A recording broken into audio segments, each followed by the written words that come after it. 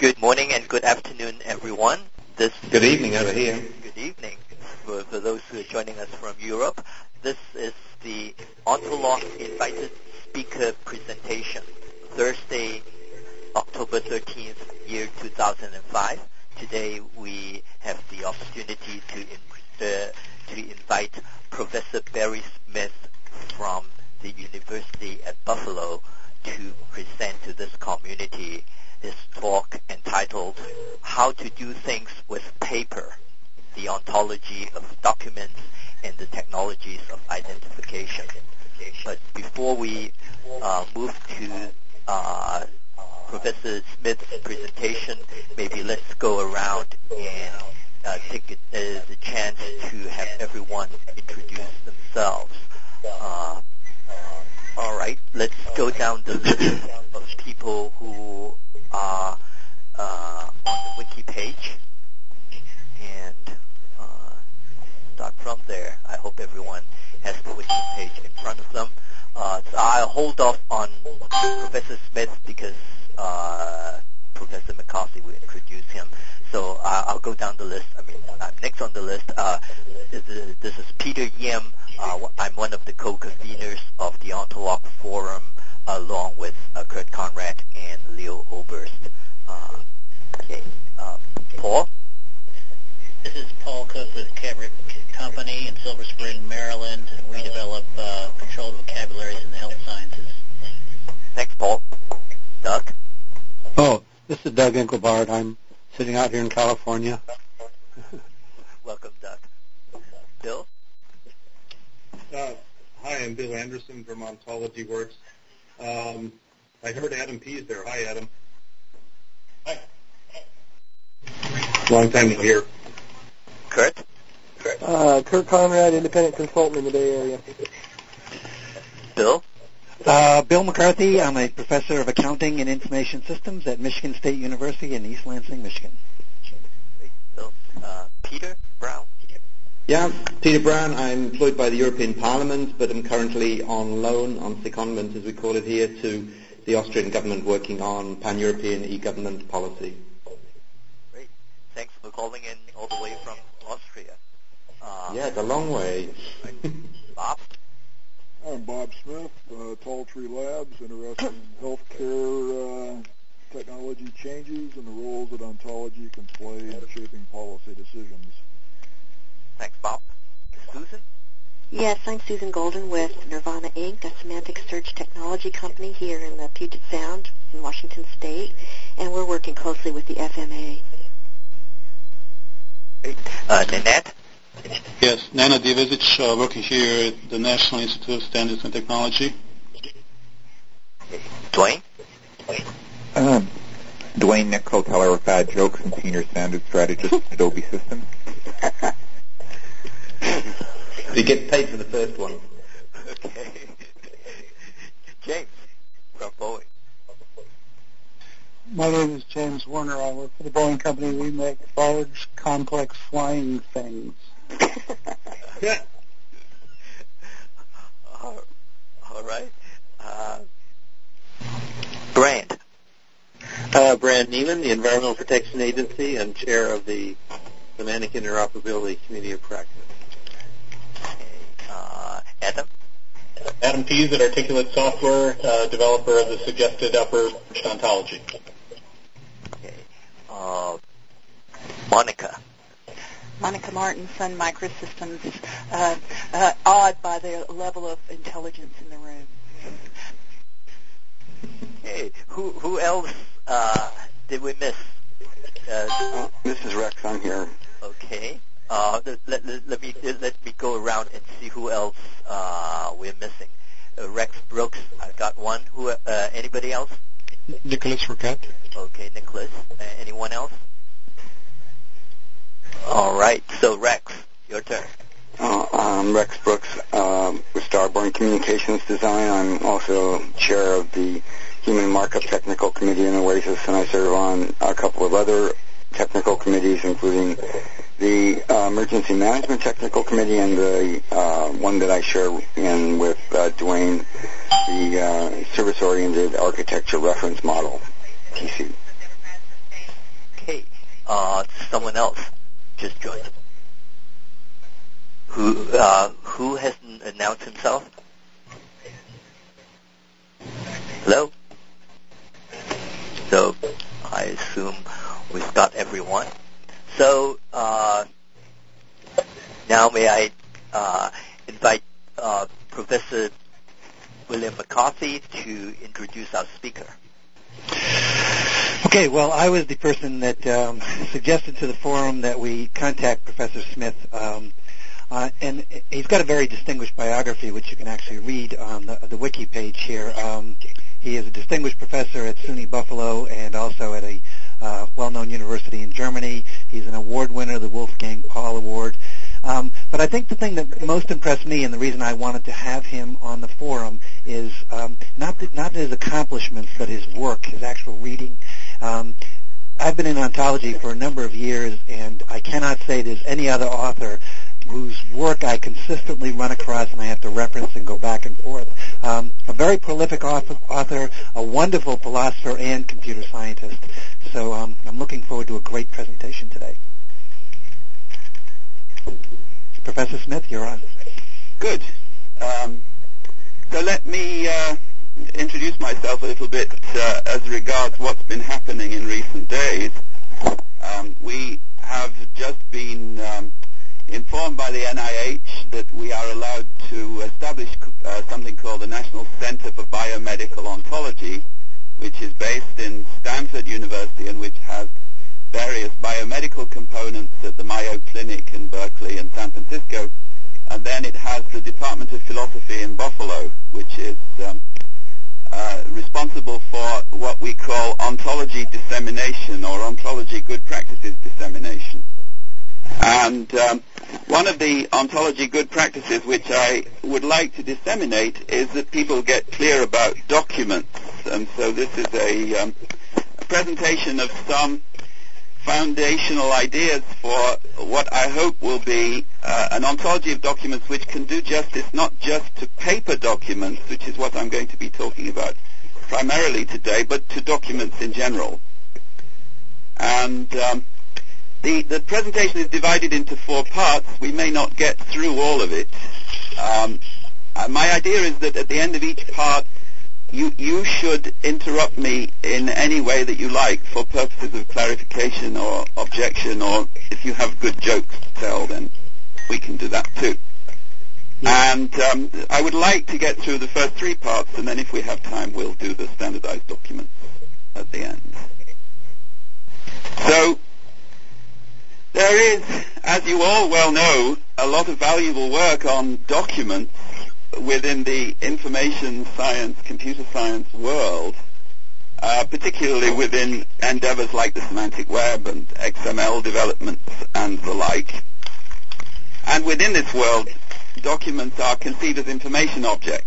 So Bob Glushko defines a document as a purposeful and self-contained collection of information. Now, I think that there is an important element of truth in this definition, in the sense that it makes us realize that what's important in a document is not the physical container necessarily, but also the information content. I think the physical container, however, should not be forgotten for reasons which will become clear shortly. And sometimes I like to think of documents of the sort which one finds, for instance, in the world of real estate registration, title deeds and the like, as thick paper. That is to say, this is paper which has information content permeating it in such a way that it's the informational features of the object in question which are important rather than the physical features. Now, another aspect of the contemporary information systems work on documents is that business collaborations and legal exchanges and all of the other things which are mediated by documents are seen primarily as information exchanges. So when we have an online purchase, then one conceives this online purchase as moving of information in different directions. And if you want to summarize everything I'm going to say in the next hour or so, then it will be the thesis that we're not dealing with information exchanges here. There are certainly information exchanges going on, but information exchanges do not make for instance, credit card transactions. So, there is good stuff, but there is also a lot of bad stuff, and too much of my life is devoted to exposing what I think are unfortunate decisions in the ontology community. My current bugbear is the HL7 effort. And HL7 has something called the HL7 Clinical Document Architecture, which is not bad, actually. It's a document markup standard for clinical care. The problem with this CDA is that it's based on the HL7 RIM. And the HL7 RIM is full of very strange stuff. So the HL7 RIM doesn't really know how to formulate definitions. It gives its official definition of document as specialization of act to add the characteristics unique to document management services. And what this means is that in order to understand documents, you also have to understand document management services. It also means that you need to know what the word act means. And unfortunately, the RIM, in its official documentation, gives at least 4 different definitions of act, at least 3 of which are logically incompatible with each other. So on the one hand, it defines an act as an action that has happened, can happen, and so on. And on the other hand, it defines an act as a record of an action. Now, if we're interested in the ontology of documents, then it's precisely the distinction between an action and a record of an action that we get clear. And HL7's definitions systematically confuse those two. In fact, it says explicitly that there is no distinction between an activity and its documentation. It also asserts that a document is a special type of structured document. At least I think that's what it says. It doesn't really have a very clear notion of subtype or subclass, but if I'm understanding the HL7 RIM documentation correctly, then they are making an assertion which is logically of the same form as a number is a special type of prime number. That is not an untypical kind of an assertion within the HL7 RIM. The summary of all of this is that within the RIM, you cannot make distinctions between things like documents which can be stored, paper documents for instance, acts of recording information, acts of ordering or signing documents, information recorded in documents, and so on. It's not a very useful starting point for a good document architecture. Now, I'm not interested, at least for today's purposes, in novels or fairy tales or religious tracts.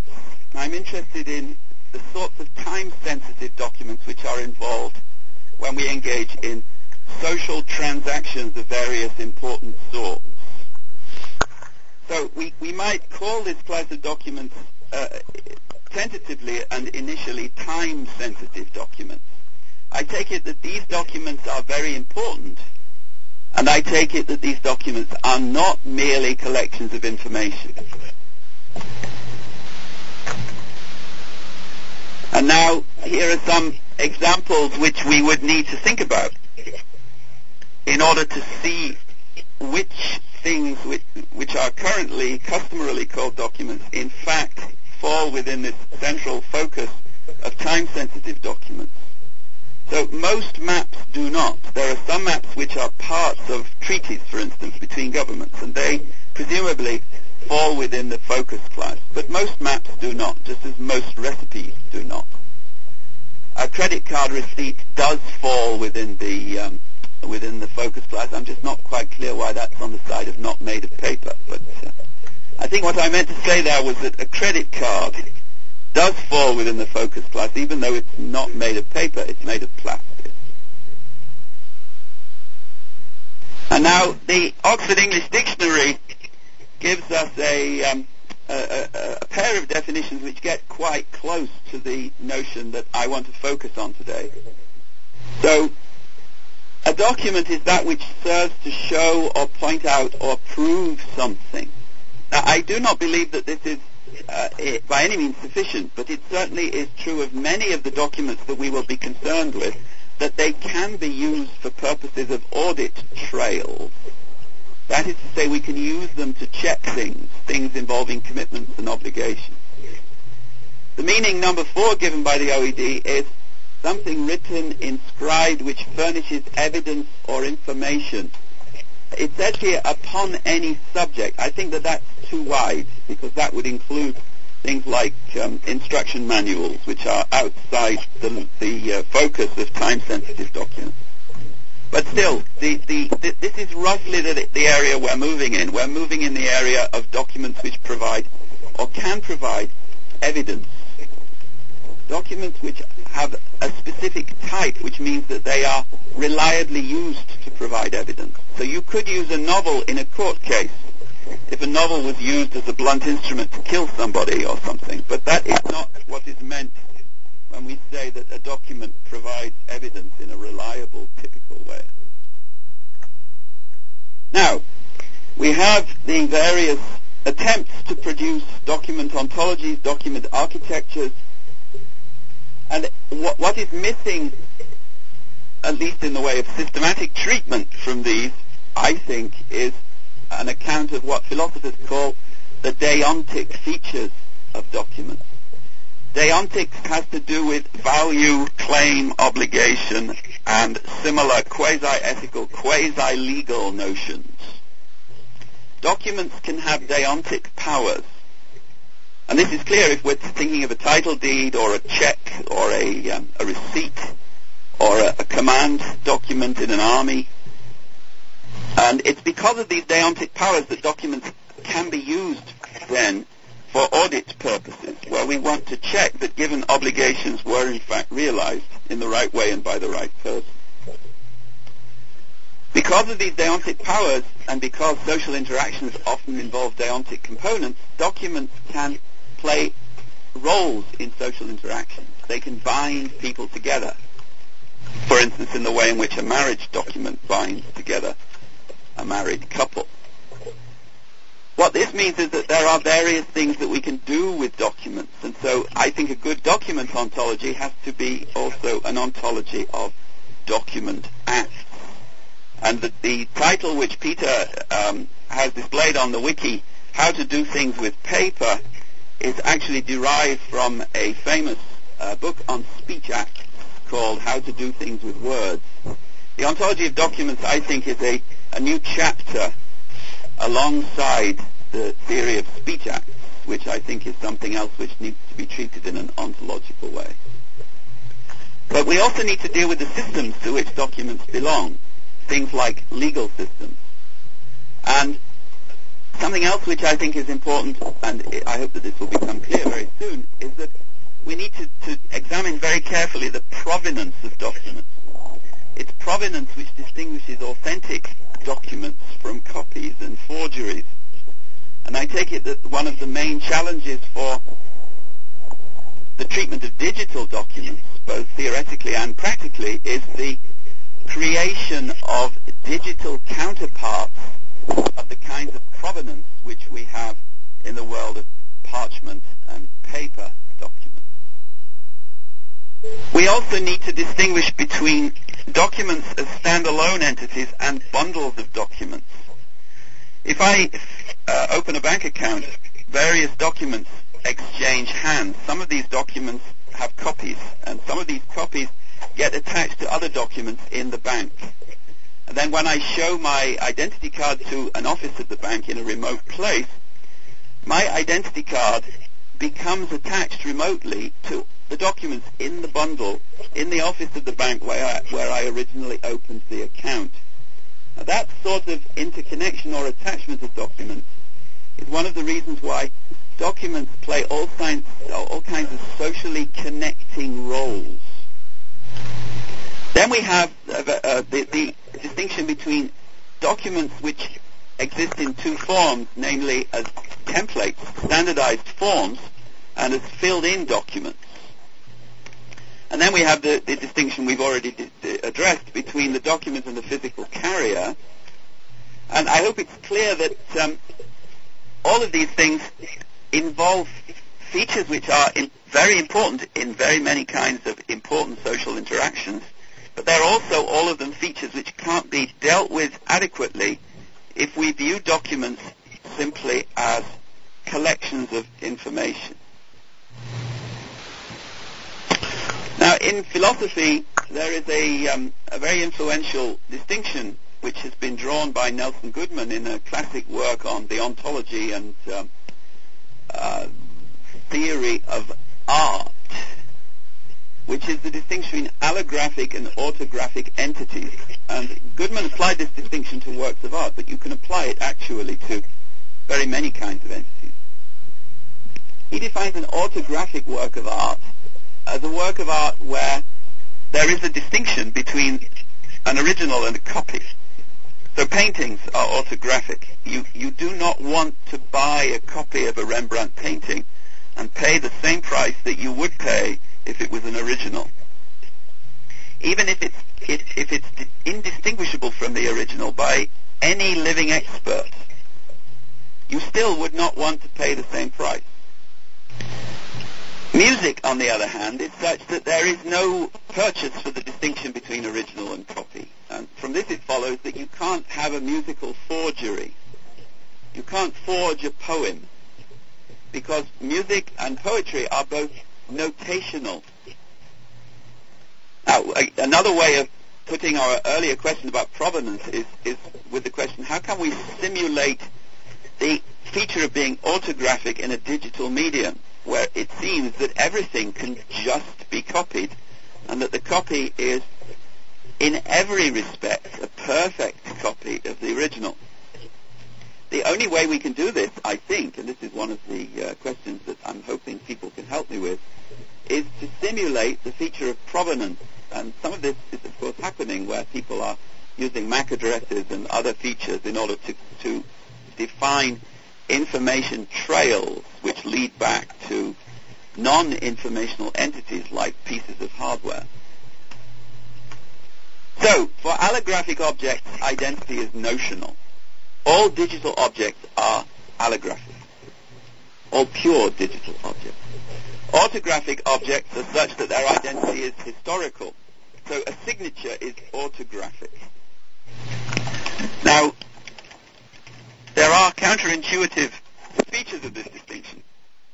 One counterintuitive feature is that there are two kinds of fingerprints, which are chemically, physically, in all other natural, scientifically accessible ways, indistinguishable. If I leave a fingerprint at the scene of the crime, then that fingerprint is autographic. It's important that it is the original fingerprint. A copy would not do. If, however, I give my fingerprint to a police agent for some purpose, then that fingerprint is allographic. A copy of that fingerprint is perfectly good. Maybe even a digital copy would be perfectly good for all the purposes which it's intended to serve. So that's the end of part one. And I invite... No, I just clicked the wrong button. I invite questions. If people... Could I make one question, please? When you mentioned about the distinction on the fingerprint at the scene of the crime versus for identification purposes, you said that a document as can play different roles and whatnot. Couldn't we say the same thing of, in the end, the physical manifestation of the fingerprint in both cases, which is on, maybe on a cup or on a piece of paper, but that the role with which we use that then determines whether it's as an information value, which case it might be allographic, or whether it has a tangible value, in which case it might be autographic. So the agent, the police person or whoever is investigating the scene of the crime is not interested in the fingerprint as a pure information object. the fingerprint has to be a fingerprint which was left at a certain time by a certain person in a certain way. So if somebody who is trying to frame you leaves a copy, a physically identical copy of your fingerprint at the scene of the crime, it's not that, even though it is your fingerprint which is carried on some special fingerprint-sensitive paper and left there in such a way that it appears that it was left there at the crime scene at the right time, it would not be the kind of object which would be what he thinks it is. He's making a mistake, just as you're making a mistake if you think that a signature which is a forged signature is in fact the signature of the person you think it's the signature of, because you don't know that it's the forgery. Right, because in fact there is provenance as well in the physical world, just like in the information that you need to trace to the physical entity, which must have valid provenance. Okay, I suppose one could summarize what I'm trying to say here in the thesis, that there is also fake provenance. You can fake the provenance of a signature, you can fake the provenance of a fingerprint. And when we're investigating a crime, we want to be sure that we're dealing with a signature which has authentic provenance. This is Dwayne. One of the things that I think is important to note, too, is that when things like fingerprints are serialized for transport in the electronic world, they don't actually serialize them. They use an algorithm to make a hash of it and then compare it to a hash made using the same algorithm with the gold copy of it. Right. I think that the ontology of fingerprints, which I will come back to later on, is actually a much richer hunting ground for distinctions than we might initially suppose. So there are digitalized versions of fingerprints of the sort that you just described, which play important identificatory roles, and which might even be called fingerprints. These are different from just poor copies of fingerprints. A poor copy of a fingerprint still has the correct provenance. It's not a fake. There are corrupted, digitalized versions of fingerprints which have become corrupted for reasons which have nothing to do with fakery or bad provenance. All of these distinctions might be very important when we're trying to keep track of people's identity using fingerprints.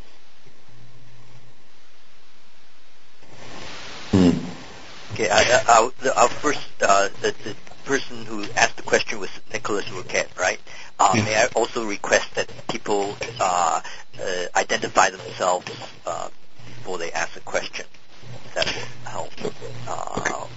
Maybe, this is Nicholas, let me try a different tack on the problem. You said, there's a rich ontology of fingerprints and there's all kinds of ways in which it could be faked or real and whatnot.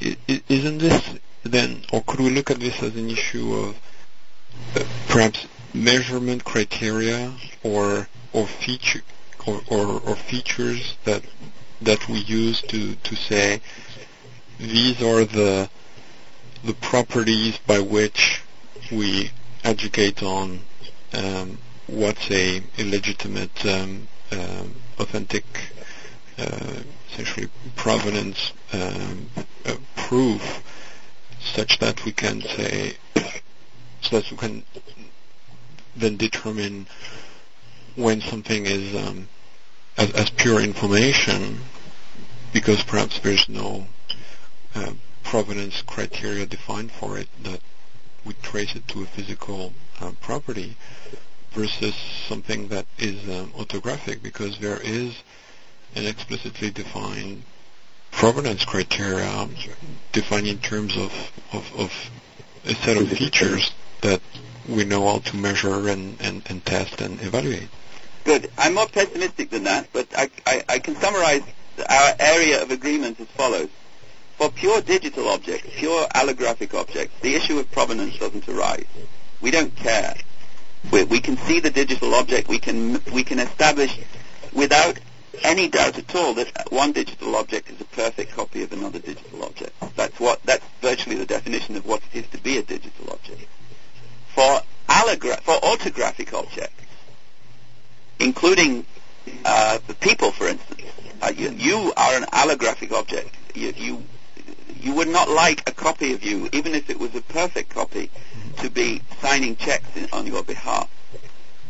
Where it comes to allographic objects, where it comes to orthographic objects like people, fingerprints, signatures, and so on, there is the problem of establishing identity, which normally involves historical issues of provenance. The problem with history is that we don't have any foolproof criteria for working out whether a given historical claim is true. And what that means is that we can always be mistaken about the authenticity of orthographic objects. We don't have any foolproof criterion in the way that we do have a foolproof criterion of identity for digital objects. This is Bill. Can I interject a question? Yep. Hopefully there's not an echo. I'm using this voice over IP thing. Anyway, I would take a slight exception to what Barry said about so-called allographic objects or digital objects being allographic. In the work we've been doing with the government on database security, it seems to be the presence of individual sentence tokens encoded as digital information on a disk, for example, that needs to be tracked with provenance, including if any, for example, any copy operations are applied to those objects and they're brought into another location on the disk. Think now of the digital encoding of these sentences. For security reasons, they need to keep track of those things. Okay, so there's an example. Digital information subject to provenance.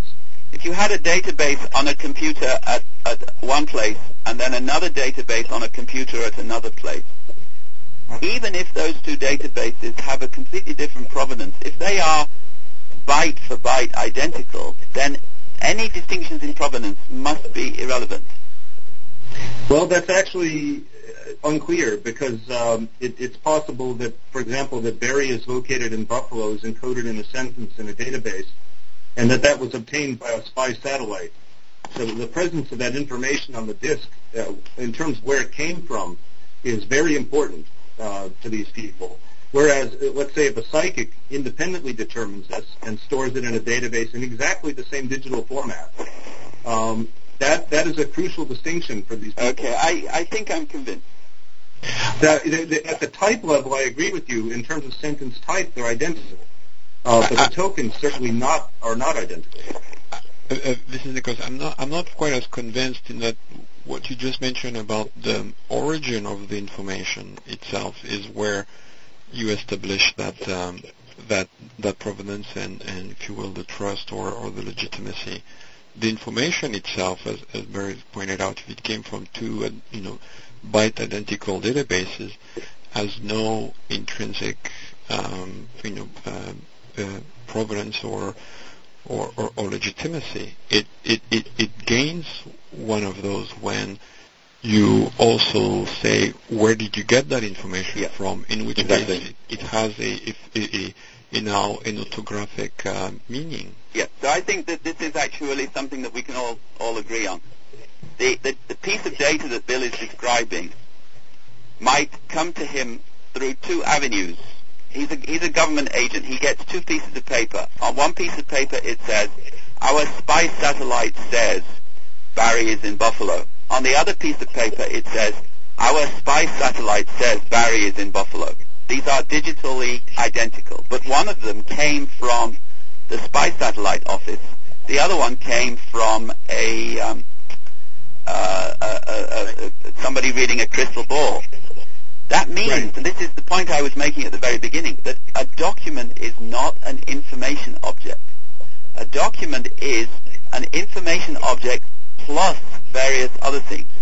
And one of the other things which we need to recognize in many of the cases which are interesting for our purposes when we're doing the ontology of documents is provenance. Many documents are information plus provenance. I think I'll move to part two now. Is there one more urgent question? There's a loaded question itself. Very, very briefly, it's Peter. I'm just wondering about the word provenance. I mean, is it is it only provenance, or is it context, or is it what in criminal law they would call chain of evidence, unbroken chain of evidence? Because I think it's not just provenance. To me, seems to imply just the history of the document, not the where it is now and what it's being used for in the context in which it appears. So one of the things that I have been stressing so far is the way in which documents get attached together in bundles. Now, I think probably addressing your remark, I would need to emphasize also the way in which documents get attached to various kinds of contextually important events, people testifying, swearing, witnessing, and I'll be coming to that fair enough. In due course. So I'll move to part 2 now. This is about what documents do, what documents achieve, and I think it's important, not just for the purposes of this talk, but quite generally, to distinguish between two types of ontology, which unfortunately get confused together. One is the type of ontology which is good when you're doing, for instance, an ontology of proteins. And there you're dealing with entities and with types of entities which exist independently of any decisions made by human beings. But very often when we're building ontologies in government or in e-commerce or in similar fields, we're dealing with administrative domains where the entities that we are interested in are such that we created them. And the ontology of such administrative entities, it looks quite different from the ontology of proteins or gene products. Sorry to interrupt, we make the same distinction, but we just call them prescriptive and descriptive ontologies. And there can be a descriptive ontology of a prescriptive domain. Mm-hmm. And I'm not sure there can be a prescriptive ontology of a descriptive domain, but certainly there can be. Your distinction is a valid and important one, but it's not quite the same as the distinction I have in mind. Okay. So the kinds of entities that we can create are organizations themselves, rules, debts, and so on. It's that kind of abstract entity that I'm interested in. I'm not interested in creating a building or a painting, but rather I'm interested in creating something like a price or a debt or a stock option. And then the question, the ontological question is, what does create mean in this context? Now, I talked already about speech act theory. Document act theory, I think, is a necessary sister discipline to speech act theory. And speech act theory distinguishes between different kinds of things that you can do with words. Most importantly, you can issue commands, you can make promises, you can express yourself, but then you can bring about changes in the world just by speaking, as for instance when you baptize somebody or something. Mm-hmm. Now this catalogue of different kinds of speech acts has been pretty well established for some time now. It's not, as far as I know, been applied to documents in anything like the systematic way that the world of documents would deserve. And now John Searle could be, who is one of the Anglo-Saxon founders of speech act theory, could be charged with having made the claim or having defended the thesis that it's speech acts which bring administrative objects into existence. So, more precisely using his own terminology, entities like claims, obligations, and other deontic powers are brought into existence by the performance of different kinds of speech acts. So an act of promising brings into being a precisely coordinated claim on the part of the promisee and an obligation on the part of the promisor. And Searle sees this idea as being the starting point for an ontology of social reality in general, including social realities like presidents and religions and the like. Now, I think that Searle has a very important starting point here. I note in passing that the HL7 RIM claims to be based on speech act theory, but as far as I can tell, it completely misunderstands it, and it ignores what I take it to be the heart of speech act theory as propounded by Searle, namely precisely that we can do things with words which have deontic consequences. So we can change the world. And we can change the world only if different sorts of background conditions or context conditions are satisfied. So we can make a promise only if the addressee of the promise accepts the claim. We can't make a promise to do something bad to somebody. If we successfully make a promise, then the world changes, and this happens immediately. Something new comes into being. And this new thing can survive for an extended period of time thereafter. And now the big question is, what is the physical basis for this extended existence? The Speech Act idea can help us to understand how a claim or an obligation begins to exist. But what is it which makes it continue to exist? Now, I think that in a small society, and some of these ideas were worked out in relation to the role of documents in villages in the Third World. In a small society, it's the memories of the people involved which explains the continued existence of these deontic objects. But in large societies, memories clearly cannot suffice. And this is one of the reasons why the literature on literacy and on the role of print and writing in the establishment of major world civilizations emphasizes so much the thesis that it was the creation of documents which made large societies possible.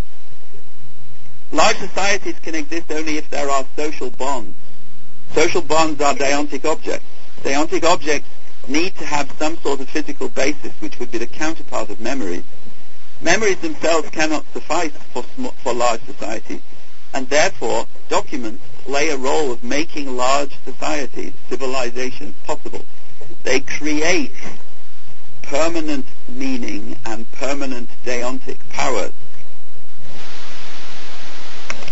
Now there are speech acts which create things instantaneously, and we then rely on memories to keep those things in existence. And relying on memories is, of course, a very unsafe thing to do, even in a small village. But then there are document acts. And document acts perform the same feat, but they do it using different technology. There are various differences between document acts and speech acts because of these technological, physical differences. So the first thing is that we can rely on documents to do a lot of the intellectual work of document acts for us.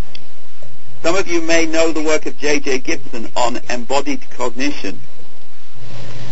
Documents allow us to be lazy in our intellectual work. We can use documents as crutches. If we trust the source of a document, we likely will not read it, but we likely will sign it nonetheless.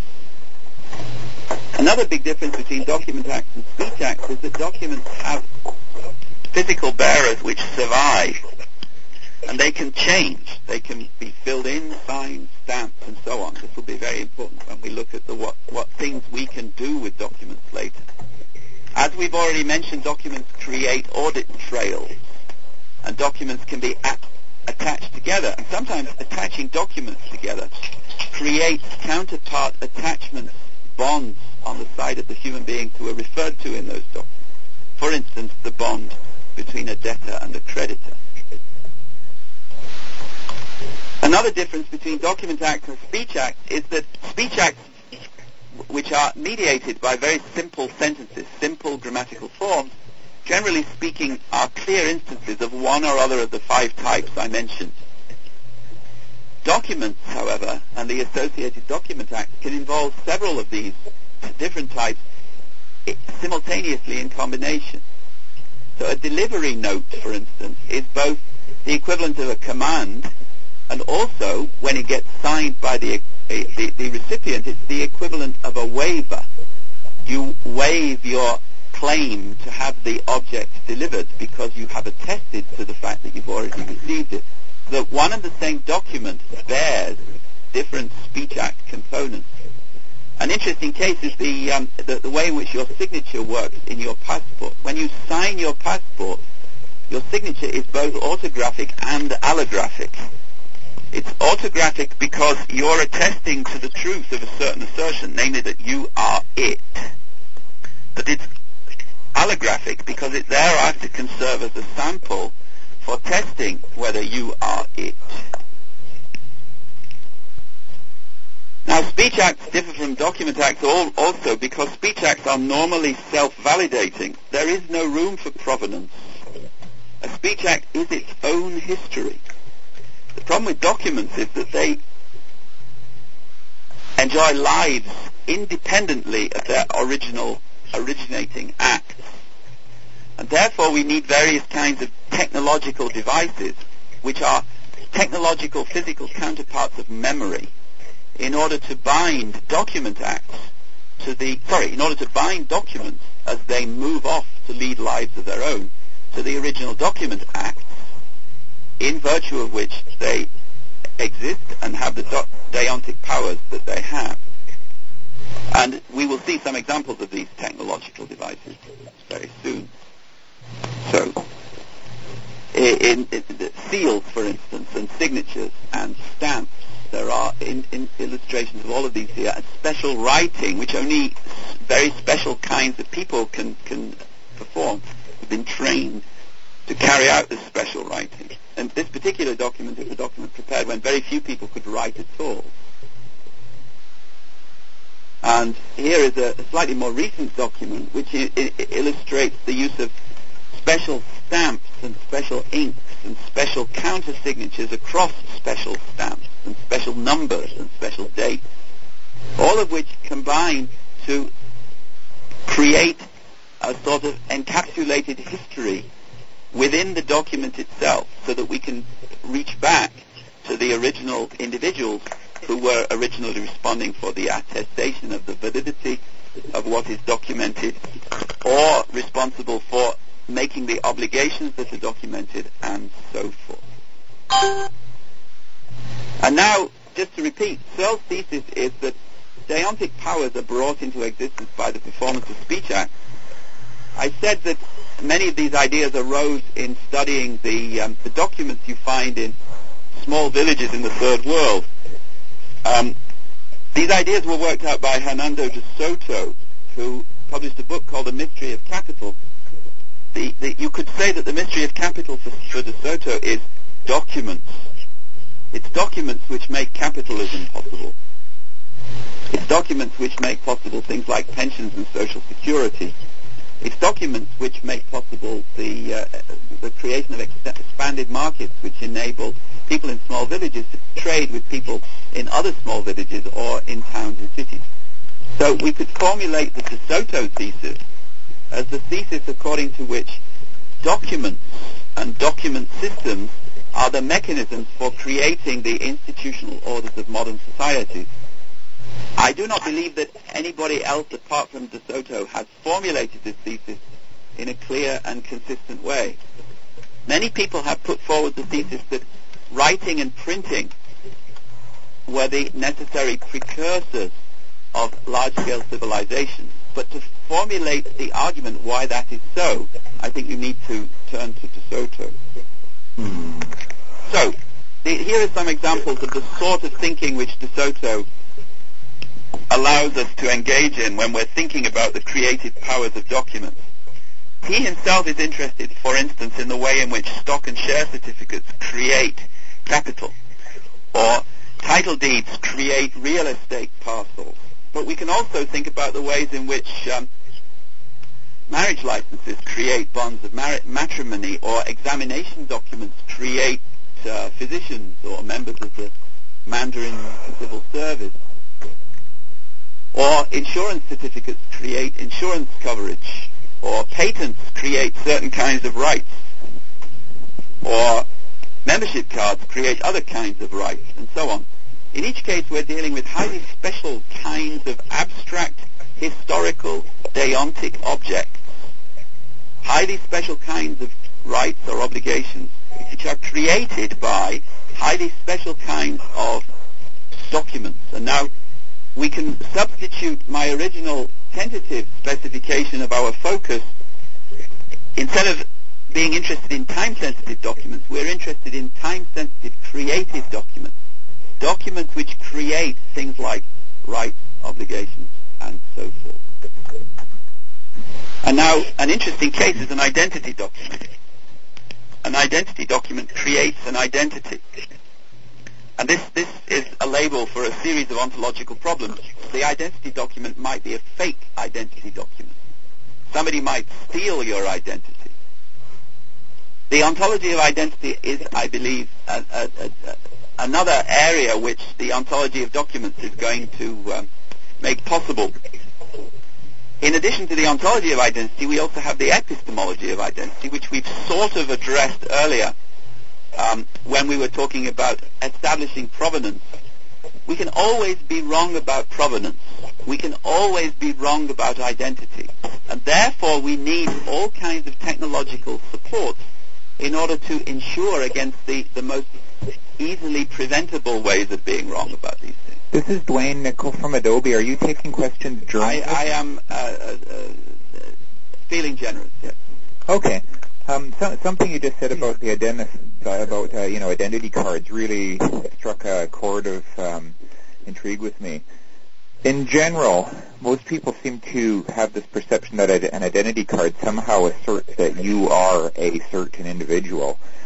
But if you actually study it very pragmatically, all an identity card really asserts is that you have satisfied some process with some agency or other entity who has issued you, after completing that process, a card stating you have the right to use this name because you completed their process.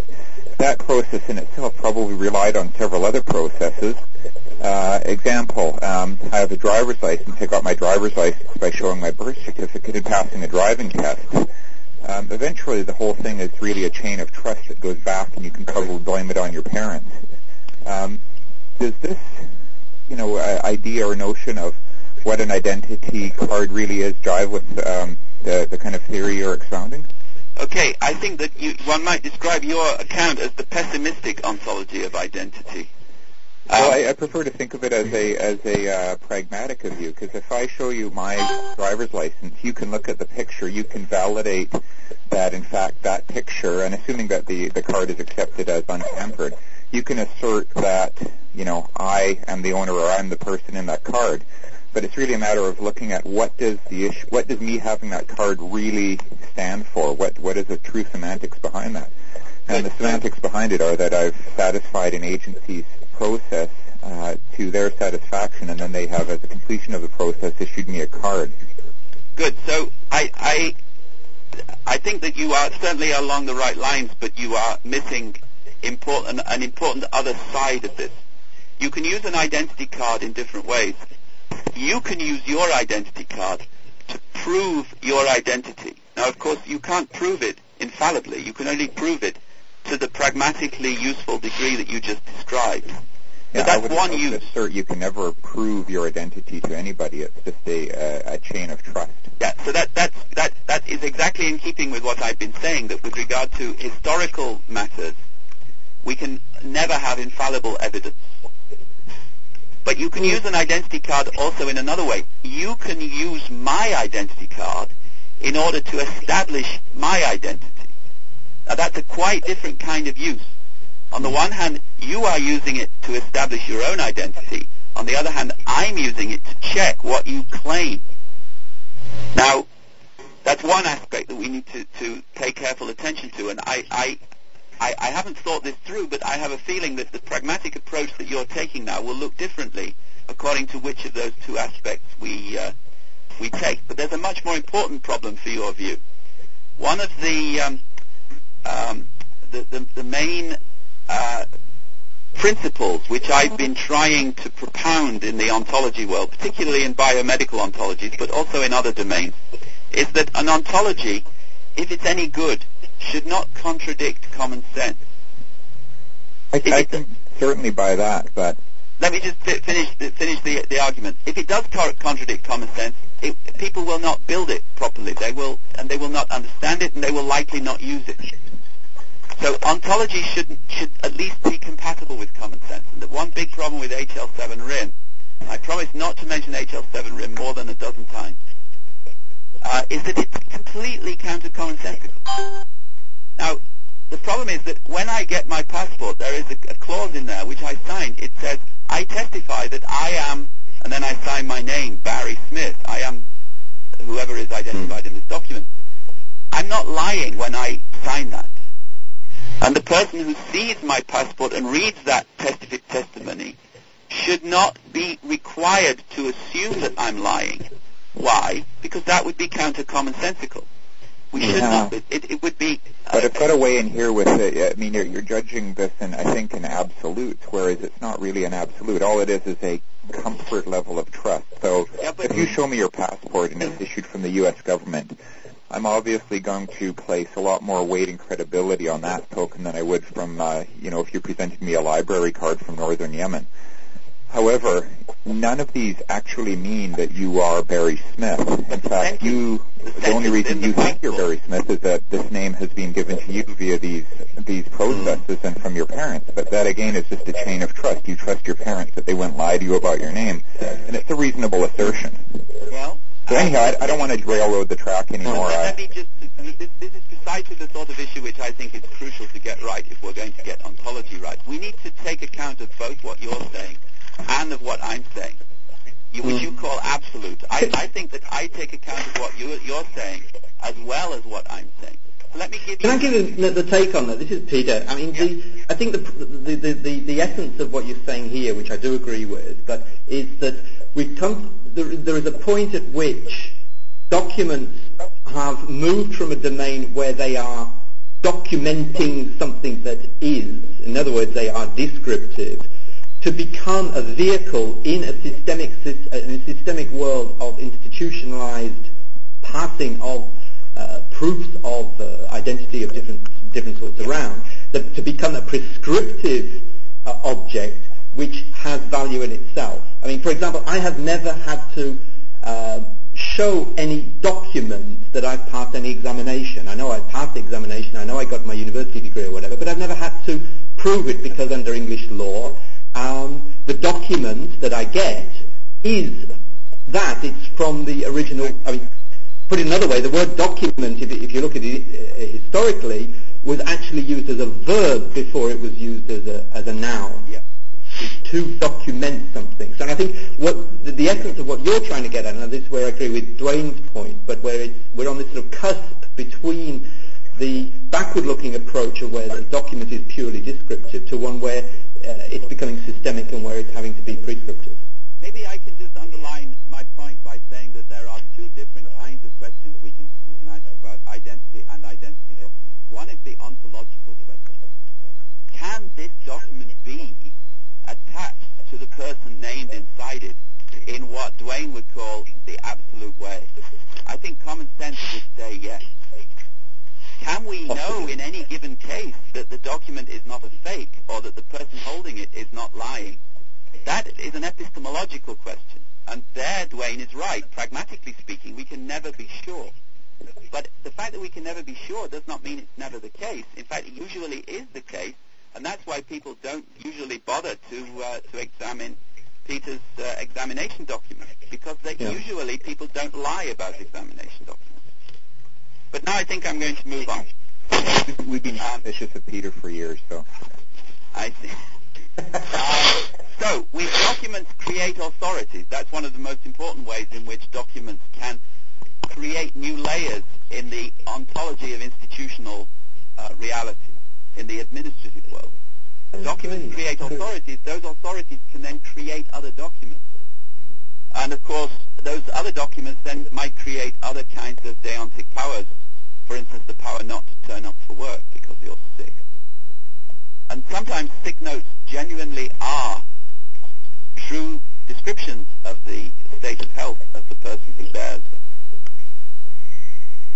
But now there is an interesting distinction which is actually very important if you want to understand the way the spontaneous kinds of documents created in small villages in Africa work. They're usually created spontaneously without any legal support from any government body. But they are respected nonetheless by the people in the surrounding villages. What we have here is a case where a document is issued by an authority in the sense of somebody who is respected and recognized by the people in the surrounding area, but not within the framework of a valid legal institution. The United States Declaration of Independence is an example of such a document. which was, as it happens, given legal authority in the course of time, but when it was first issued, it was an extra-legal document. And of course, there was a time when all documents were extra-legal documents. It took a long time for the document system of legal institutions and centralized government institutions to evolve to the degree that we are familiar with in Western societies today. And an example of a kind of document which creates a complex kind of institutional order is an organizational chart, which creates positional roles and relations of authority, flows of authority between the occupants of positional roles. One interesting feature of the organizational chart is that it transcends time. So the same organizational chart can still be a valid document even though all the occupants of the roles depicted within it are dead. And then the homework for you all is, how do we classify these kinds of documents? What kinds of deontic powers do they give rise to? Are they allographic, autographic, and so forth? And we can return to our original question to point out that there are some paper entities, which are not documents in the relevant sense, which do not have creative powers of the sort I've been describing. Novels do not have such creative powers. Novels are also allographic entities. Watercolors do not have those creative powers.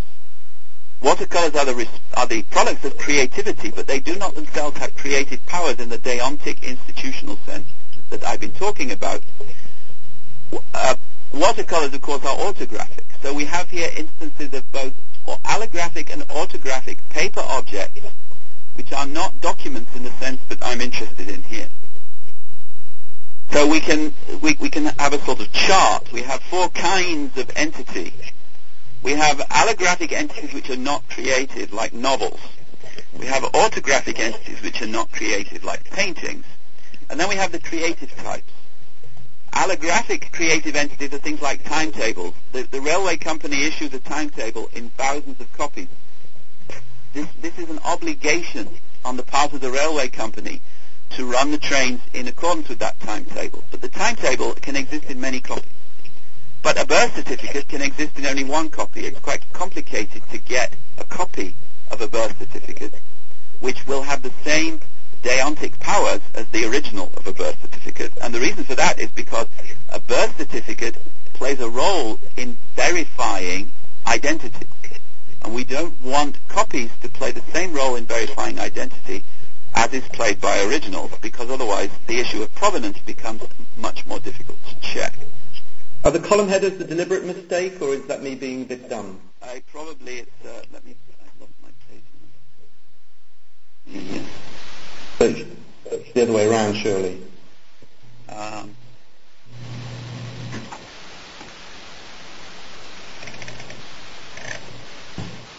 Here we are. So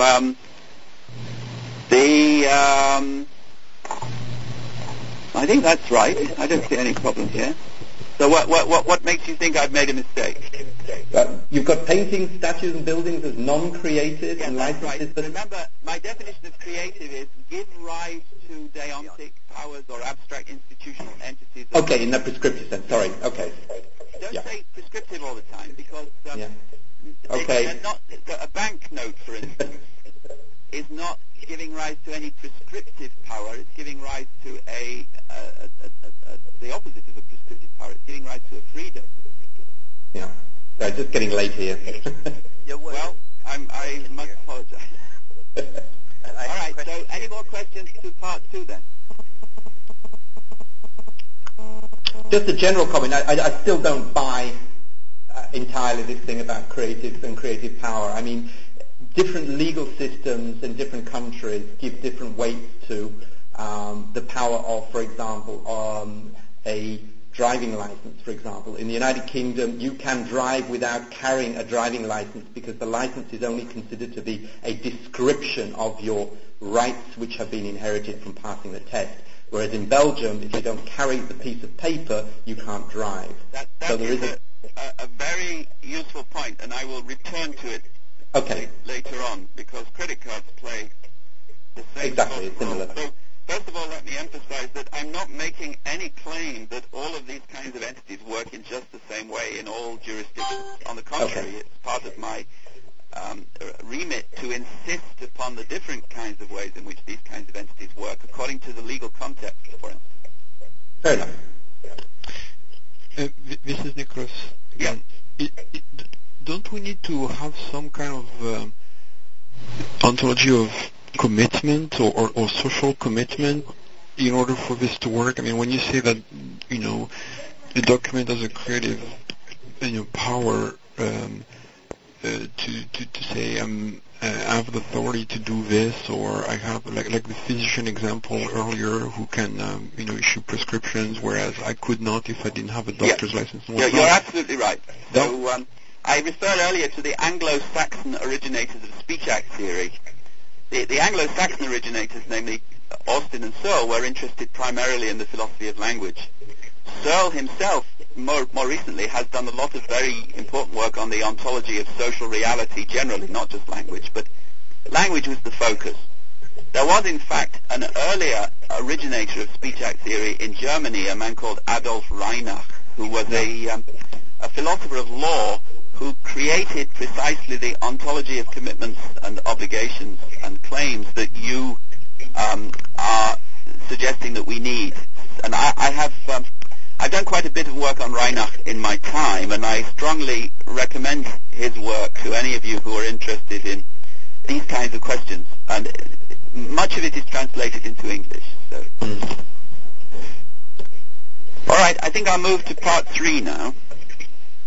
So what can we do with documents? That's the question we're going to be addressing here. Well, first of all, we can do things with documents which are, as it were, for the sake of the documents themselves. So we can sign them, stamp them, register them, and so on. And therefore, an ontology of documents is going to have to include not just an ontology of document acts, but also an ontology of things like signatures. I think it's interesting that signatures do not exist outside the realm of documents. So the ontology of signatures is a chapter in the ontology of documents. Fingerprints do exist outside the realm of documents, but if you look at documents produced in Africa today, for instance, you will find that very many of these documents are validated, attested to, not by means of signatures, but by means of fingerprints, which in some ways, of course, are better than fingerprints when it comes to solving the problem of provenance. Something else that we need to deal with is the fact that the different document systems in which different types of documents are involved will involve different types of addressees. There will be different constellations of creators of documents, of guardians of documents, of fillers in of documents, of recipients and storers and registers of documents.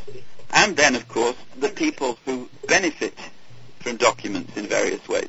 And there are, I'm sure, more categories of persons, types of persons involved in the history of any given type of document.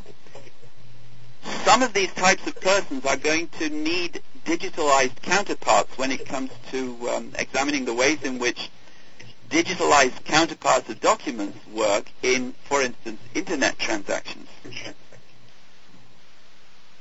So registration is another important chapter. There is no registration without documents.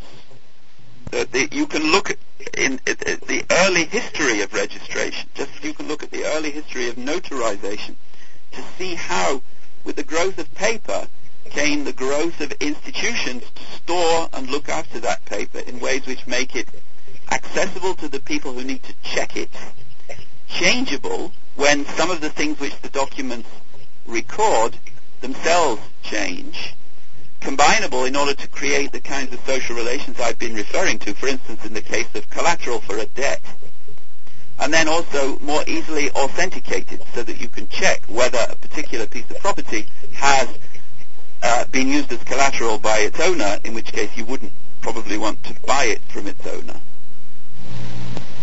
And then redundancy is another feature which I think has to do with the safety consideration.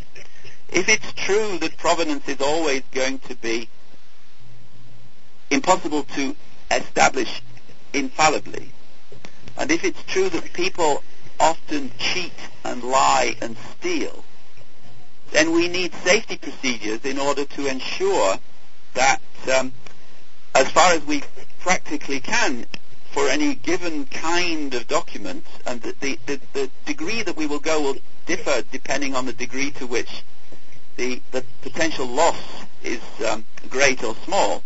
So for any given kind of document, we're going to have different kinds of safety procedures. And these will involve primarily multiple layers of redundancy. So again, we have the case where I open a bank account. There are many numbers in the bank account. Each of these numbers is attached to a different kind of document or a different kind of documentary entity. My social security number, the number of my bank account, the number of the person who issues me with the bank account, the number of the branch of the bank, and so on and so forth. All of these numbers will appear in different combinations on different documents, both paper documents and then digital counterparts of those paper documents, and become attached together in crisscrossing, cross-referring bundles within the various registries and repositories, both digital and paper, within the bank as a whole. And this repository will get bigger and bigger with every transaction that I carry out using my bank account.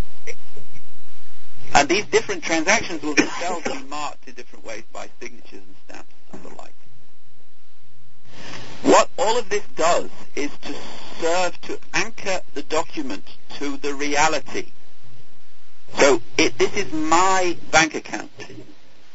And it truly is my bank account in the absolute sense that Dwayne is a bit suspicious about. Now, of course, I might be lying. It may not be my bank account. So you can never know whether it is my bank account. But in fact, it is my bank account, which means that my bank account document is anchored to me. And that means that we also need to deal with the relationship of anchorage between a human being and a document, or between a document and a piece of land, if we're dealing with a cadastral map, for instance. This feature of anchorage is part of the ontology of documents. It's not part of the epistemology of documents. If Dwayne was right, there would be no anchoring of documents to reality. There would only be various kinds of pragmatic processes which allow us to come to some partial knowledge about the kinds of processes which were effectuated in order to give rise to a given document. May I address that for a second? It's Wayne. Yeah. Yeah, I think you may have misunderstood it. What I said was the weight is really the variable that must be satisfied. So, it is. I still assert that it is true. You can never tell with absolute certainty, yes or no, this is a person. I agree. What people rely on is that the credibility and the weight of trust is equal to the risk encountered as a result of approving or disapproving whatever it is they're doing. So, your passport from the U.S. is probably going to weigh in as sufficient evidence that you're probably an okay person to come into Canada, whereas the library card from northern Yemen may not be accepted with the same weight. But now let me answer a question against the background of my thesis that we should never contradict common sense. I agree with you totally. You can never tell that my document is a document which truly is anchored to reality in the way it claims to be. But can you tell that your passport is truly anchored to you? Well, it's a way of looking at it, though. When I look at my passport, all I see is that... Are you deviating from common sense now? Yeah, I'm using common sense. My passport represents that I have satisfied the requirements of the Government of Canada that I have the right to be issued a passport using the name Dwayne Nicol with my picture. Your passport. Sorry, I didn't hear the last bit. Is your passport your passport? Actually, in this case, it belongs specifically to the Government of Canada. Sorry, I didn't hear that. In this case, the passport physically is the property of the Government of Canada. They never belong to the statement's tautological. Oh, yeah. So it's the passport that is for my use, yes. Good. So then we're in agreement. There is the ontological question. Which person is this passport the passport of? And sometimes, as in the case of your own passport, you can know with absolute certainty that it is your passport. But normally speaking, you can't know with absolute certainty, but normally speaking, it still is such that the passport is the passport of the person who is testified to be the passport of. If that were not the case, we wouldn't care about passports because they would not serve the purposes that we need them to serve in identifying people. So, there are different ways in which we can anchor things to reality. Through fingerprints and through official stamps and barcodes and car license plates. And this means that in some of these cases we're dealing with a new kind of knowledge. We have knowledge by acquaintance where we see the person, we shake his hand. We have knowledge by description where we see a list of distinguishing features which enable us to isolate this person as the likely person that we want to identify. But we also have knowledge by comparison, and this gets us back to the passport question I raised earlier. When we are standing in front of a person and we have the passport of this person in our hand, we can compare the photo and the signature with the person and the signature produced by the person that's standing in front of us, and we can compare them.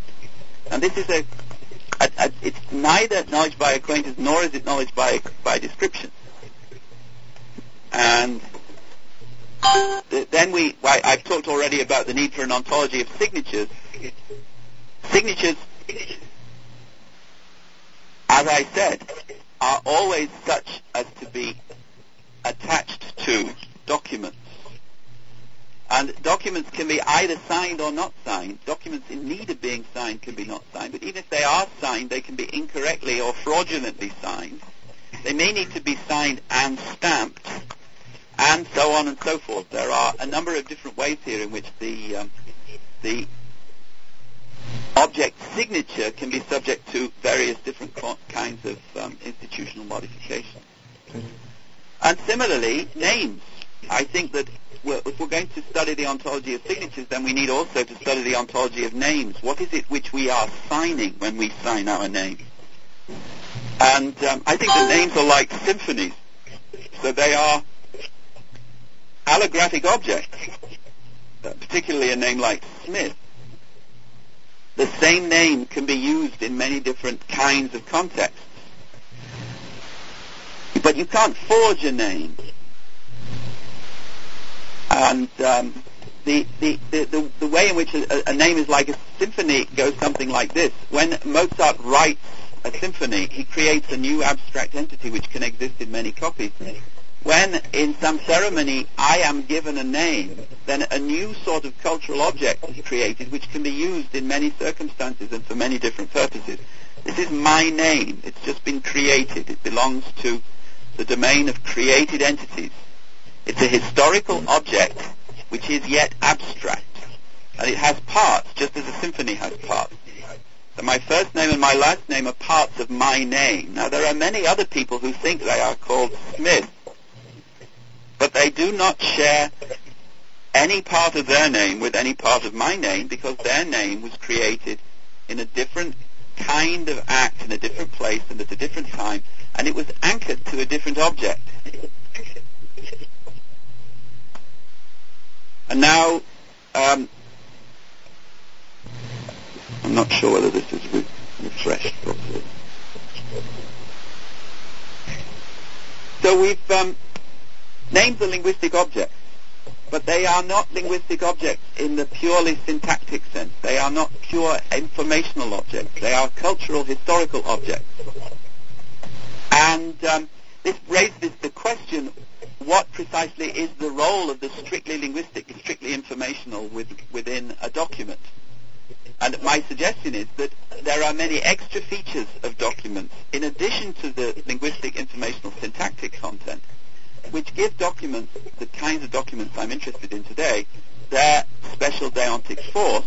And then the puzzle question is, how do we recreate those features where we're dealing not with paper documents, but with electronic documents? Some of the things we can recreate quite easily, like registration, but other things like signatures are more difficult, as we all know.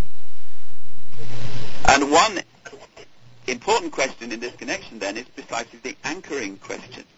We know how to anchor my name to me. We have all these various different ways: passports, photographs, fingerprints, DNA samples, signatures, shaking my hand and listening to me on the telephone and the like. How do we anchor digital objects to, for instance, human beings in reality? That's a more difficult problem. And I said I would come back to the question of driver's licenses in Belgium. A credit card receipt is autographic. That is to say, a copy of a receipt is not deontically the same entity, but the credit card itself is allographic. In fact, it's dispensable. What is important in the credit card case is not the plastic, it's the numbers. If you know the numbers, then you can bring about transactions. Given a certain degree of trust, you can bring about transactions even in a bar. You can certainly bring about transactions on the internet without the piece of plastic. But just as names are cultural objects with provenance, which are created through special kinds of document acts, so credit card numbers are special kinds of cultural objects. Credit card numbers are not mathematical entities. They are cultural entities. And the reason they're cultural entities is because they fit into a gigantic cultural entity called the credit card validation system. They are cultural keys fitting into this gigantic, globally distributed system of locks. They are not just informational entities. And that's the end of part 3. So, any questions at this stage?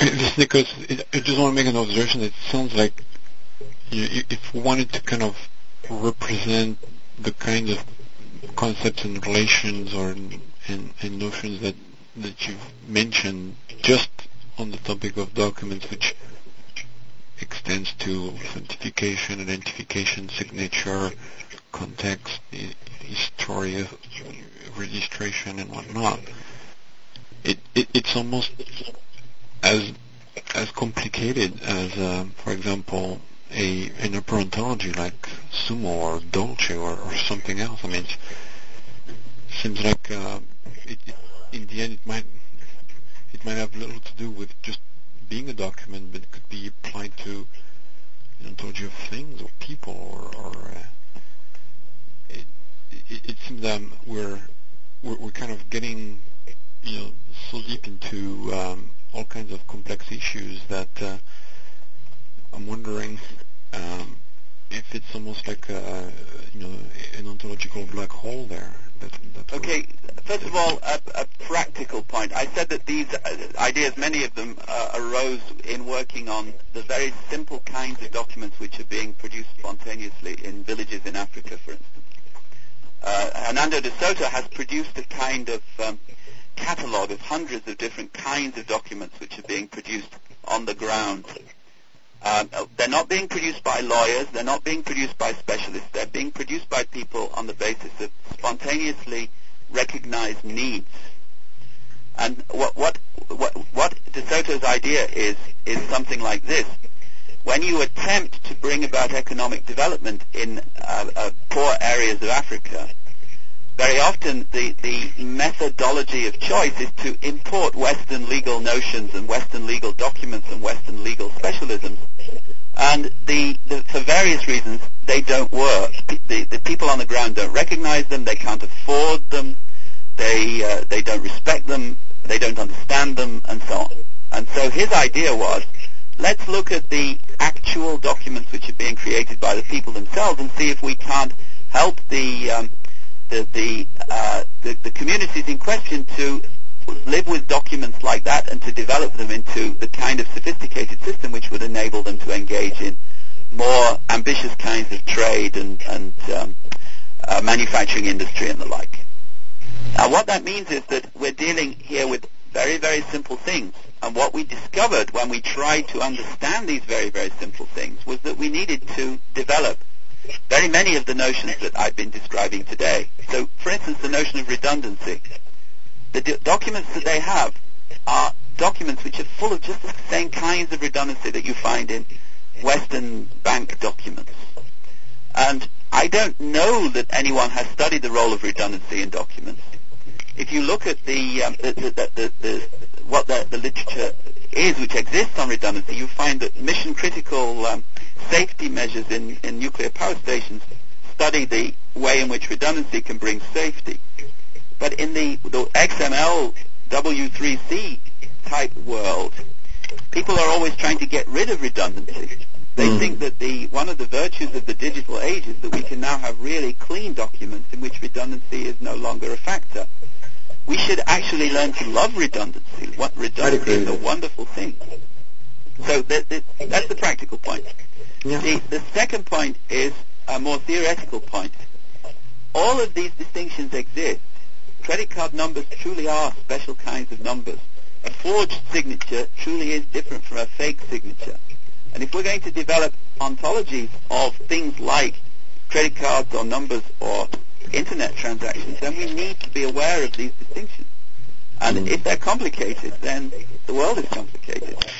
So is it fair to say then that in the example of redundancy, this is Nicholas again, sorry to mention that, in the example of redundancy you've mentioned, that then something like modernizing, in this case, a society in Africa, as you mentioned, or perhaps it might be modernizing, say, an enterprise that, with, say, perhaps new technology, perhaps in the context of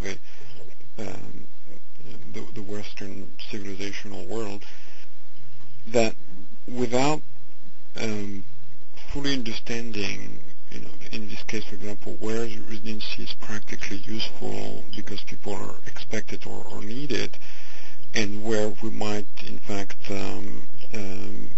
introduce technology or infuse certain new techniques or methods in the world that would perhaps result in a net loss of, say, redundancy at the practical level, then we run the risk of some kind of ontological mismatch between what technology does versus what the society needs. Exactly. Surely the issue is that, following on from that, the principal difference between autographic and allographic that I would see here is that autographic represents a implicit, or certainly no explicitly defined or encapsulated set of characteristics of a particular signature or document and whatever. Whereas an allographic one, by its nature, encapsulated in a digital form, encapsulates a defined subset of some of defining characteristics, for example, of a document, in such a way that it is possible to copy it. So that if you've got a scanned copy of the Declaration of Independence, we know it's not the same as the original. We know it can only be allographic.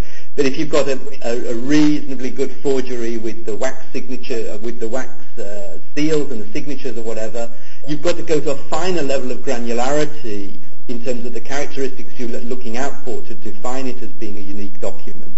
And therefore, it is back to this whole issue about context, because in certain contexts, a signature which seems to be identical is considered as authentic, whereas if you see the person that is signing something, even though the signature is identical, but you know that the person in front of you is not the same as the person whose signature it is, then you've got a different context with a different characteristic which is taken on board. And I think that is the problem in the digital age, is understanding what aspects need to be captured in order for something to be able to make the assertion that something is authentic. Right. So I could summarize the first part of what you said by saying that the digital world is nice and clean and digital. Namely, it's allographic. We can make copies to our heart's content, perfect copies. The real world is but it's incomplete. Yeah. The real world is messy in ways which make the making of perfect copies and the making of perfect validation impossible. And if we're going to develop e-commerce or e-government or any of these other things, then since we're still living in the real world and not in the digital world, we have to find ways of doing justice to these messy, complicated, annoying bits. And I'm trying to point out how messy and complicated and annoying these bits are. With regard to the second part of what you said, I would insist that you need to realize that even if a signature is considered to be identical in a given context, that is a quite different claim from the claim that the signature is identical. Oh, I'd agree. Maybe I didn't make myself clear. I'd agree with you entirely. Yeah. Good. Any more? Well, I have a quick comment. It's Bill. I was responding to Nicholas's comment about the ontological black hole and thought this would be a good point to make a general methodological point. One of the things we've heard at Ontology Works in our practical work, and I think people who have built large ontologies, I know Adam, if he's still on, can resonate with this. One of the things that we do is we end up usually doing a body of research that could be considered classified as black hole, like Nicholas said. And then at the end of the day, we end up taking about 10% of that and putting it into the information system. It's either cutting down the number of entities that are described or introducing logical relations that summarize the complex patterns of ontological relations that may underlie that. But to make a judgment a priori that you're not going to be willing to chase down these alleyways to discover the dirty little secrets hiding there is, in the end, I think hurts you. You end up with something more akin to a traditional data model rather than what could be called a computational ontology. So Nicholas, if I understand what you're saying, Bill, is that the perception that the discussion that Barry has led us here as something that amounts to perhaps some kind of ontological black hole in terms of the number of concept relations and whatnot required to reconciliate the differences between the allegorical world and the autographical world in ways that won't hurt us or that will enable us to live us, is in some ways a kind of an intermediary complexity step required until we can identify the practical subset of that, the 10% you mentioned, that would enable then us to infuse technology in a way that will be compatible with the way the society or in which that technology is going to work. Yeah, I think that makes sense.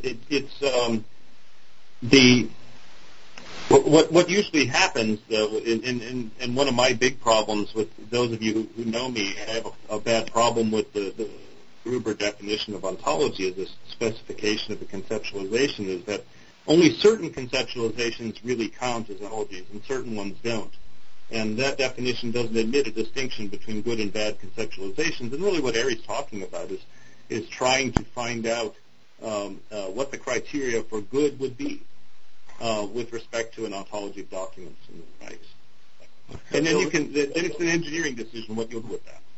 Bill, this is Adam. If I may, I agree with you completely. I think what we're talking about is, in part, a difference between one might call research and implementation. If one doesn't do some reasonable research to find out, as you say, what are the goblins that are lurking at the higher levels, what are these unanswered large questions, then the lower levels are going to have problems because they're going to be uninformed by an overall theory.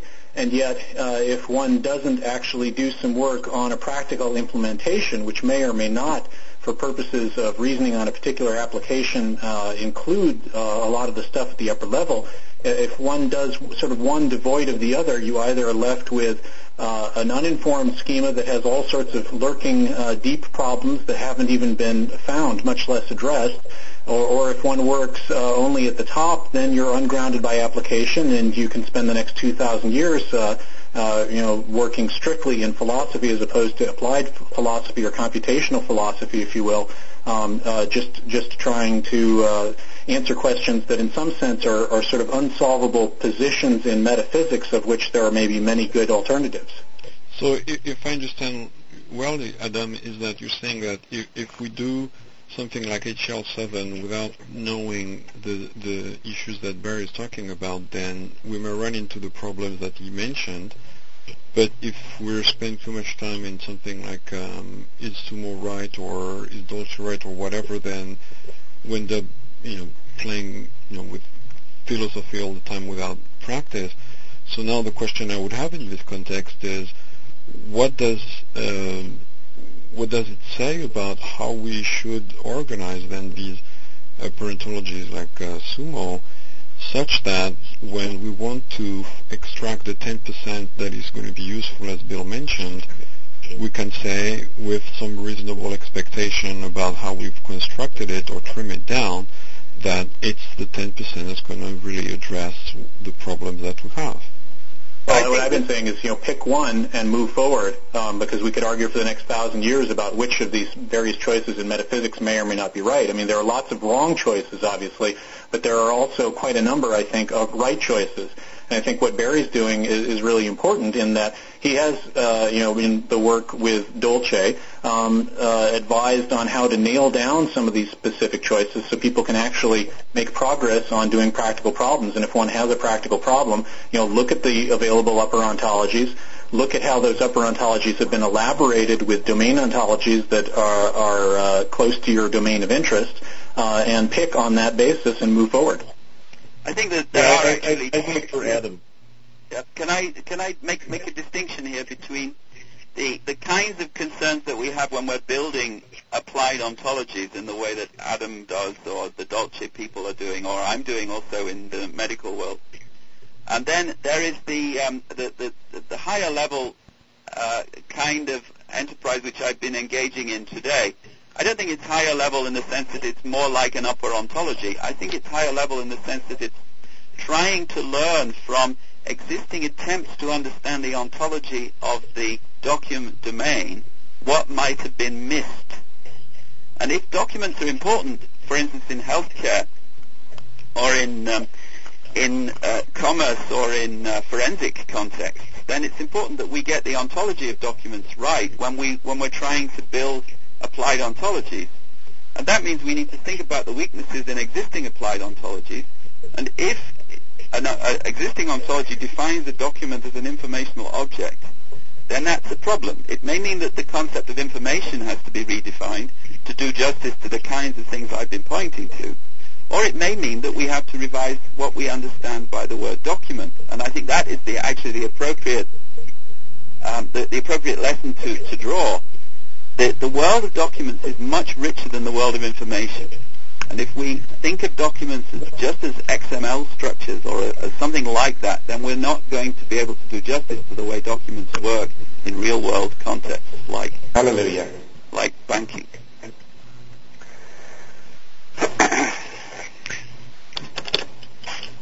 So, shall I do the last few slides very quickly? Yes, please. So we have the final part, which is about standardized documents, and so we need to distinguish between a template and an act of filling in that template, and filling in your tax form, for instance. And the development of standardized documents was, in fact, another big step forward in the history of civilization. In the first hundreds of years of any given developed civilization, there were no standardized documents. Each document had to be prepared from scratch, usually by notaries or similar authorities who were paid very highly for their skills and who were, of course, very much interested in not allowing standardization. Standardization often comes in the teeth of opposition from the notary trade unions and guilds.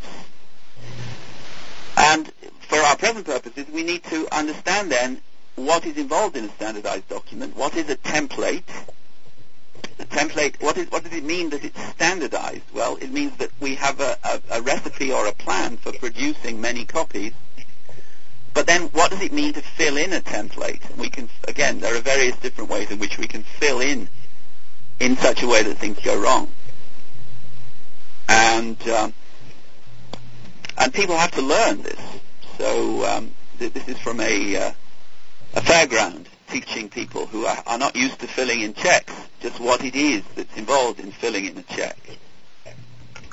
Now, standardized documents allow various kinds of things to take place which would not take place without the standardized documents. I said earlier that we save time. We can be lazy.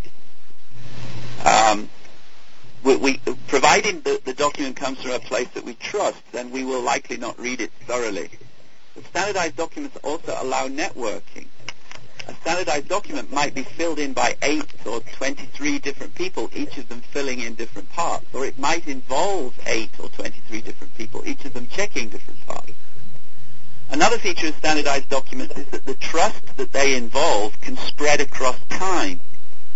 One difference between speech acts and documents is that we can use documents to express our will even after we're dead. And also, of course, they can communicate across space.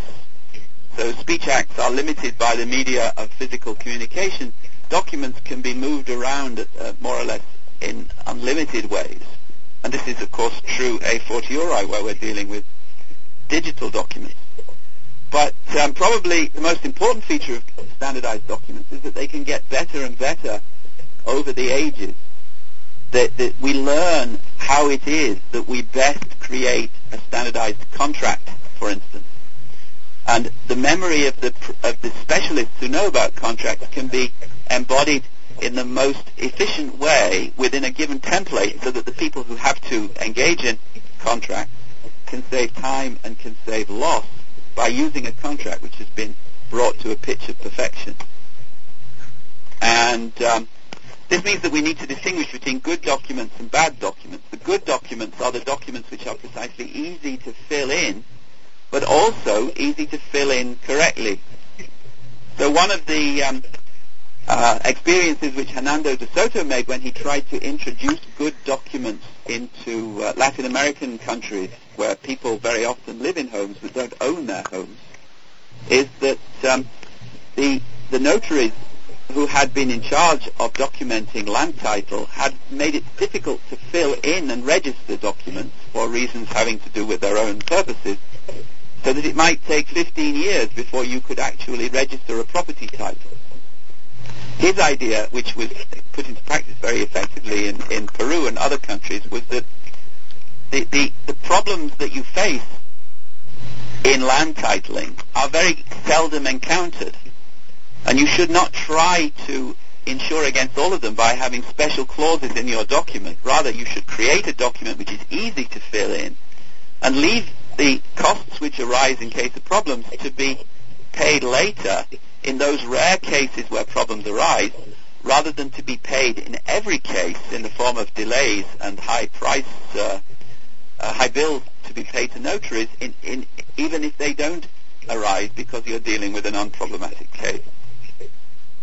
And then standardized documents improve communications. They allow more and more standardized and more efficient and more reliable transactions.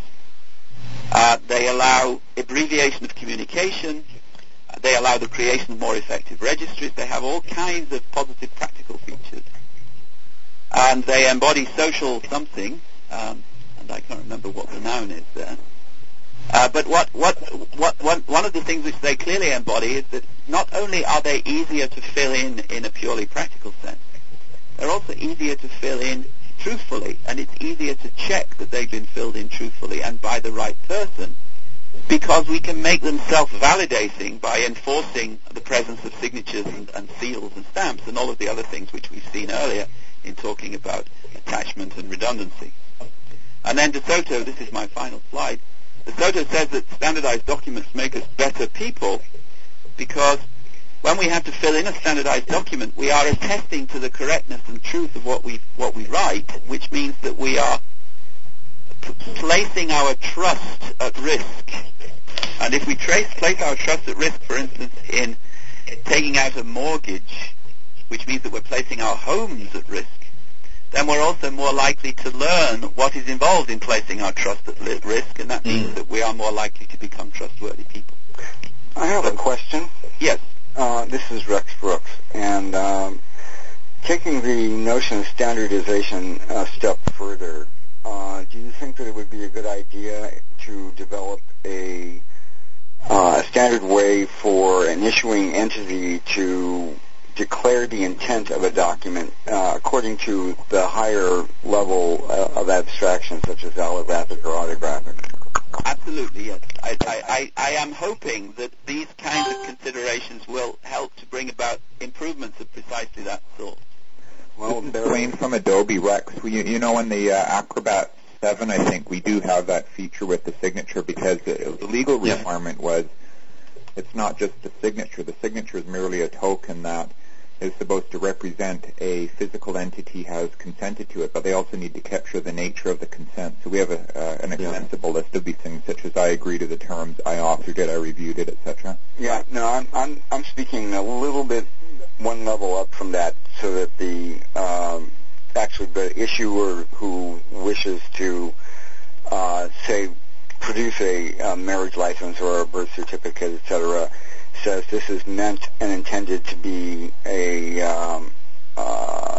certification document.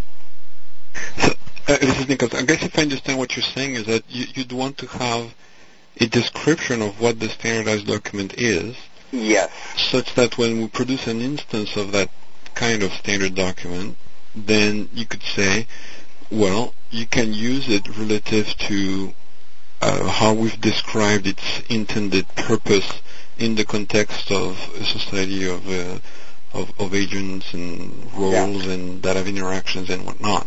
Precisely. I'd like to be able to have a way to sort of check that off when you're making a document and say the intent of this is to be an authoritative thing for X, Y, and Z, and to check, and we refer to this standard such and such for a definition and for the legal purpose of interpretation.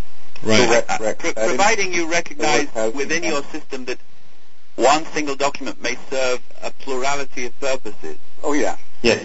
And also providing that the system is open-ended in the sense that you allow people to invent new kinds of documents. Oh, yeah, it needs to be extensible. Dwayne, you were about to say?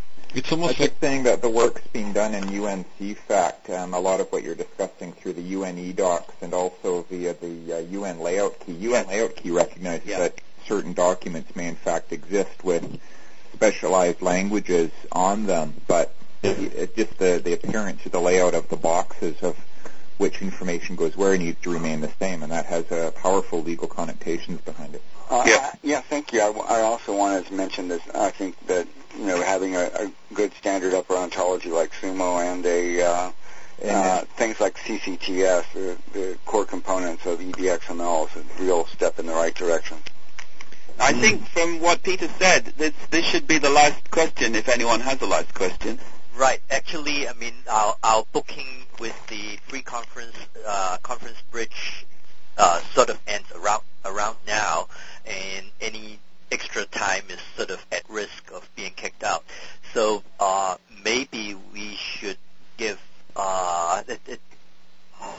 Professor Smith sort of a couple of minutes to wrap up, and then we can continue the conversation for another maybe 5-10 minutes if people still want to continue. But let's try to wrap up here. Okay, so I'm not sure that I have any neat summary of all of this. I think that all of ontology is a black hole, actually. I don't think that we will ever be finished. And I think we have to learn to live with that fact. And so we're in business for a bit then? Sorry? Job? We're all in business for a few more years. Oh, I'm afraid so, yes. So I've been doing this for 30 years now, so... And I have seen the way in which the world of ontology has grown, and it seems to be growing at increasing speed.